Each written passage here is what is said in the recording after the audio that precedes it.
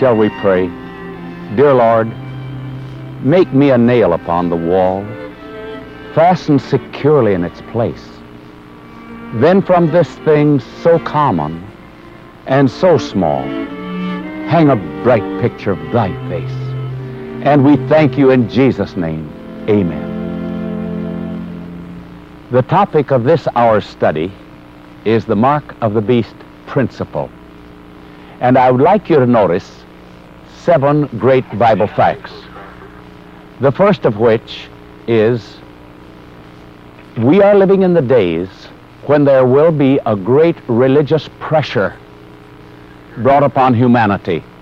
And this is found in Revelation, the 13th chapter, verses 13 to 17.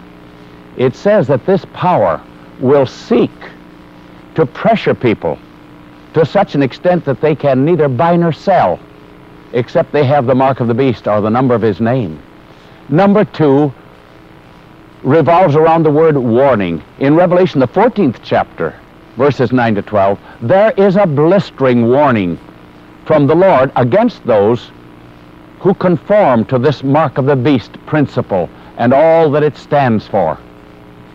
The third point revolves around the word love. The service of God must be a service of love, for 1 John 4:8 says, God is love. He will not accept any other service, no matter how it is performed, no matter what process we pass through. Unless it is motivated by love, it is unacceptable to the Lord. The fourth point revolves around the words like him. And our text of Scripture is 1 John 3:1 to 3.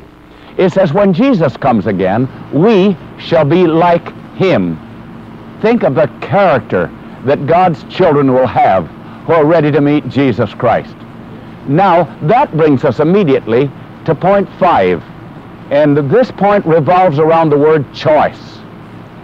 Philippians 2, verse 5, it says, Let this mind be in you which was also in Christ Jesus. In other words, in order for us to develop a character like Jesus Christ, God does not apply pressure. He comes to us and he said, look, would you let me in? Will you let me have control of your life? Unless you freely let me in, I cannot do it. This is the thought brought to view. We come to point 6 now. And it revolves around the words Christ's methods. And the text is Luke chapter 2, verse 46. It is the story of Jesus while he was only 12 years of age. You may recall that his parents had left him in Jerusalem thinking that he was in the crowd. After they had traveled quite a distance from Jerusalem, they started hunting for Jesus and searching, and they couldn't find him. So they made the trip back to Jerusalem and finally learned that he was in the temple. Back in the temple, they found him sitting there before the great leaders of the nation. And it tells us in verse 46 that he was listening and he was asking them questions. Now, the way to instruct an individual is to have him ask of us. Jesus picked up this marvelous art at the age of 12 years. There he was, a 12-year-old boy, asking these great leaders questions, leading questions to be sure, questions that drew on their intellect and caused them to think. In turn, they recognized that he had some tremendous light for them, so they posed as individuals who are tutoring him, testing him, and they asked him questions. Why did they ask him questions? Because he had asked them questions. This is part of the golden rule. Jesus said, all things that you would that men should do to you, do even so to them. If I want people to ask me questions, let me ask them questions. If I would like people to respect my religious views, let me respect their religious views. If I want people to believe in my sincerity, let me believe in their sincerity and leave to the judge of the whole universe the final verdict, you see. So Jesus' method is to instruct people. You don't force instruction on an unready and unreceptive mind. And that brings us to point 7. And point 7 revolves around the words true education. and it sums up the first 6. And I draw on the wonderful statements from my favorite author for this, because my favorite author had studied very much into the life of Christ and the text of Scripture that undergirded the life that he lived and revealed the principles by which he would have us abide. Here are the words, Education, page 41. I quote, "True education is not forcing instruction on an unready and unreceptive mind." My friends, this is diametrically opposed to the pressure method that is going to be brought to bear on the religious world in the days just ahead of us, according to points 1 and 2, which we presented just a few moments ago. I would like to share with you a few examples of how the pressure method will work in a counterproductive way, and how Christ's love method works. My wife and I were driving from Daytona, Florida, to St. Augustine several years ago, and we did what we don't often do. We picked up a hitchhiker. The reason why we picked him up was he was very well dressed, and he looked like a reputable individual. So as we opened the door and welcomed him in, we at once engaged him in conversation, a pleasant conversation. Instead of our deciding that we would instruct him, which so many of our dear people think we have to do, we decided we would use Christ's methods. We would ask him questions. We would take an interest in him as an individual. It came out that he was dabbling in hypnotism. In fact, he had considered hypnotism as a science. Well, those of you who know, us Sabbath keepers, know that we have done quite a bit of research into the subject of hypnotism, and we do not believe in one mind controlling another. We do not believe this fits into the gospel of Jesus Christ. We do not believe it fits into the methods of Jesus Christ, and we believe that hypnotism, therefore, is not of God. And when he began to share with us how he had dealt in hypnotism, you know what I wanted to do? I wanted to instruct him right away. I wanted to say, brother, you're on dangerous ground. But having learned something of Christ's methods that do not impose instruction on an individual who hasn't even asked, I was able to restrain myself and listen attentively. As the man continued his relating of his experience in hypnotism, I could see that he truly was a very sincere individual. He was also a very intellectual individual. But as he continued his little experience, he said, but I have decided that the science of hypnotism is too deep for me. He said, I find that I can bring the mind of an individual out into the woods, as he called it. But he said, I do not have the ability to bring him back home again. So he said, I've decided to drop all interest in hypnotism. Again, you know what I wanted to say? I wanted to say, brother, it's about time that you learn that. And I thought, that isn't Christ's method. He neither belittles, neither does he impose education and instruction on an individual who hasn't asked. So instead of my saying, brother, I'm so glad that you finally learned, very calmly I said, well, you know, I agree with you. I think you're very wise. This way I was agreeing with that which he had already learned instead of imposing additional instruction on him. Having asked him several questions and having learned something concerning his past and his life's experience, I was pleased to find that what happened to Jesus in the temple happened to us. As he asked them questions, they in turn came back and asked him questions. Right away he said, what line of work are you engaged in? I said, well, I'm a minister of the gospel. Oh, he said, may I ask you some questions? I said, I would be delighted. He said, over in the book of Daniel, it speaks of the king of the north. Could you shed some light on the king of the north? You know, there was no question that he could have asked me that I would rather he wouldn't have asked. So I turned and I said, Well, friend, to be perfectly frank, I have studied what the Bible says about the king of the north in the book of Daniel. But to be real honest, I can't say that I fully understand this subject. Let me interrupt myself, friends, by saying this. None of us need to feel that anybody's going to belittle us for frankly admitting what we don't understand. The man's respect grew instead of decreasing. Well, he said, I have another question. Would you happen to know anything about the mark of the beast as it is brought to view in the book of Revelation? And I thought to myself, do I know something about it? But I tried to restrain myself. And I said, well, yes, I have done considerable research into the beast of Revelation chapter 13, verses 13 to 17, and the mark of the beast and the number of his name, and the 666 concerning which you have inquired. And I realized as I was speaking that we only had maybe 10, 12 minutes left before we would arrive to where this man would be getting off. So I said, my friend,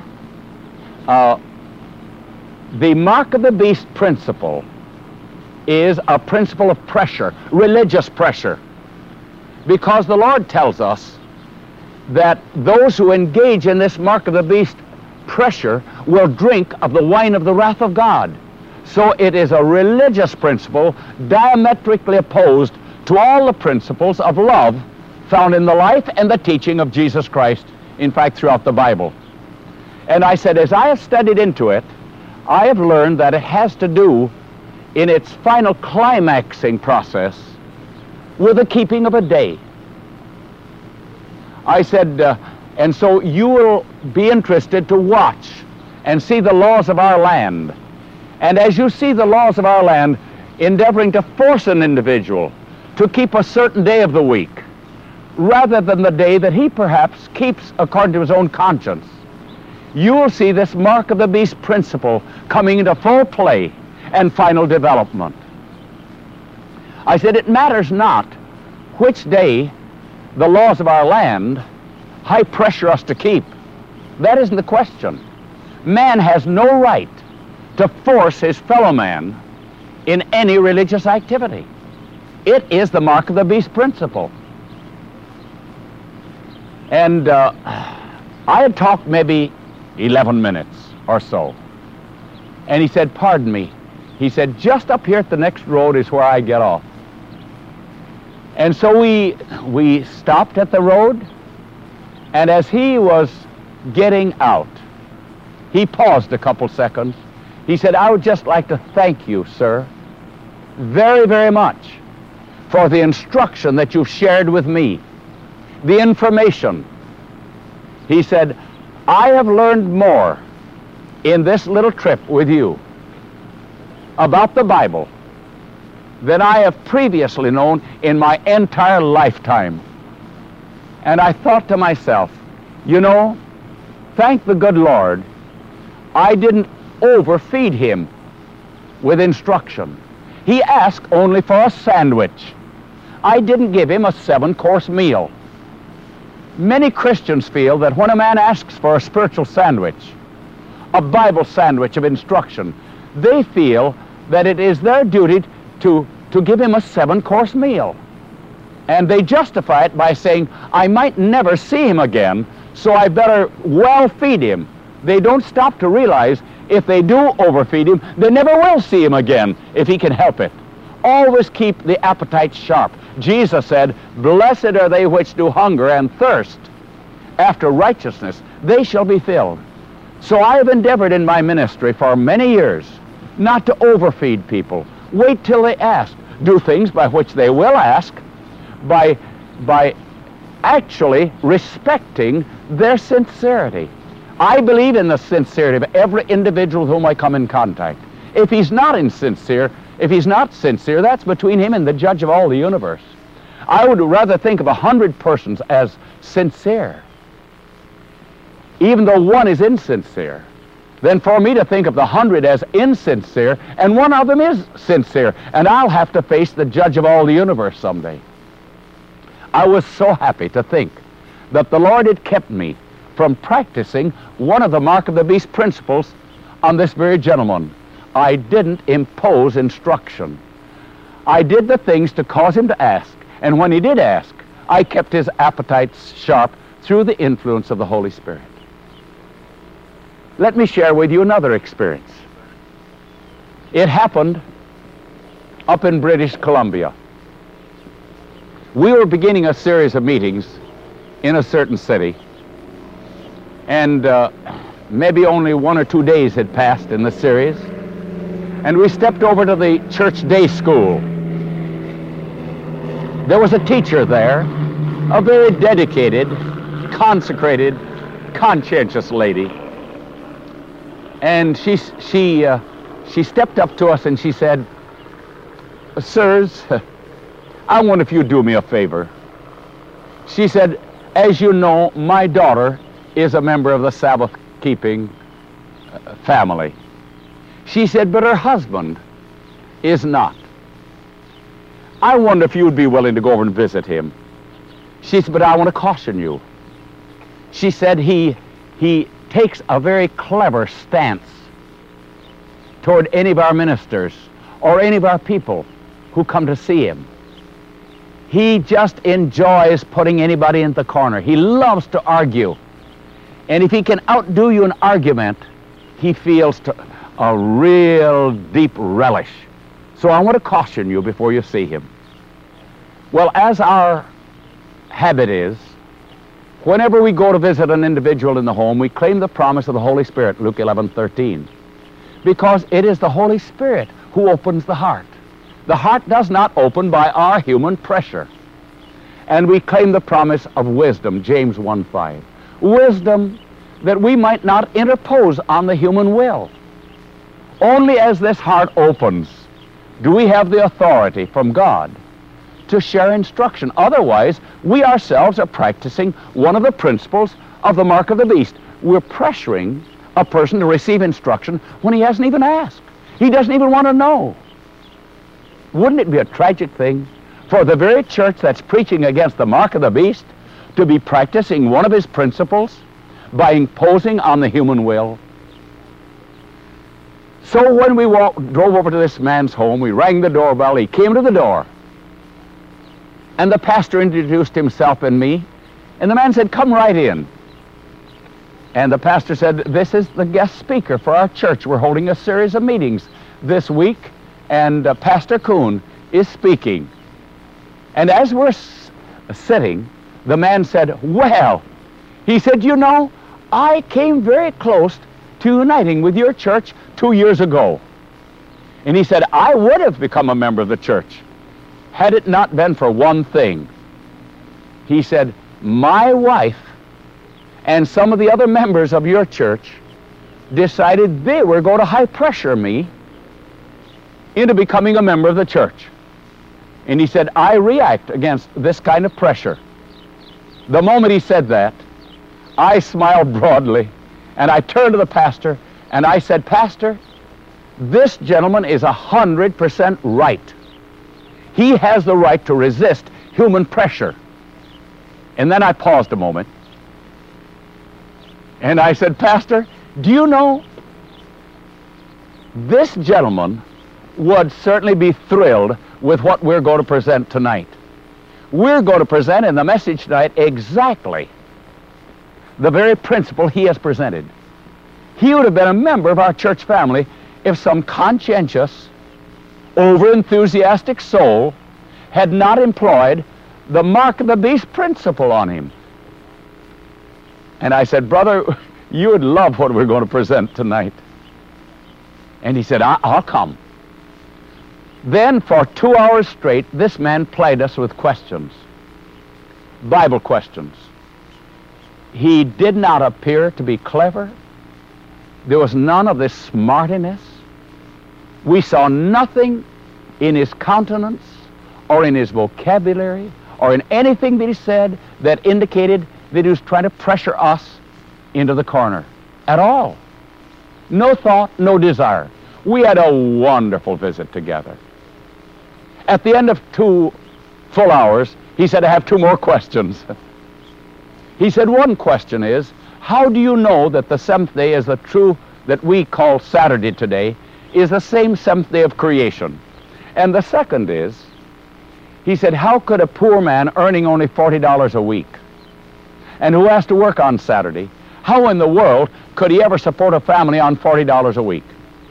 I said, brother, those are 2 excellent questions. I said, but as you can see, our time is up. We do have some other appointments, and we have to make those appointments. But I said, I'll tell you what, Thursday evening, if you want to stay after the meeting, we will take time and answer these questions at that time. Let me say parenthetically, friends, here this man had asked us questions for 2 hours straight. We had still kept him hungry for more information.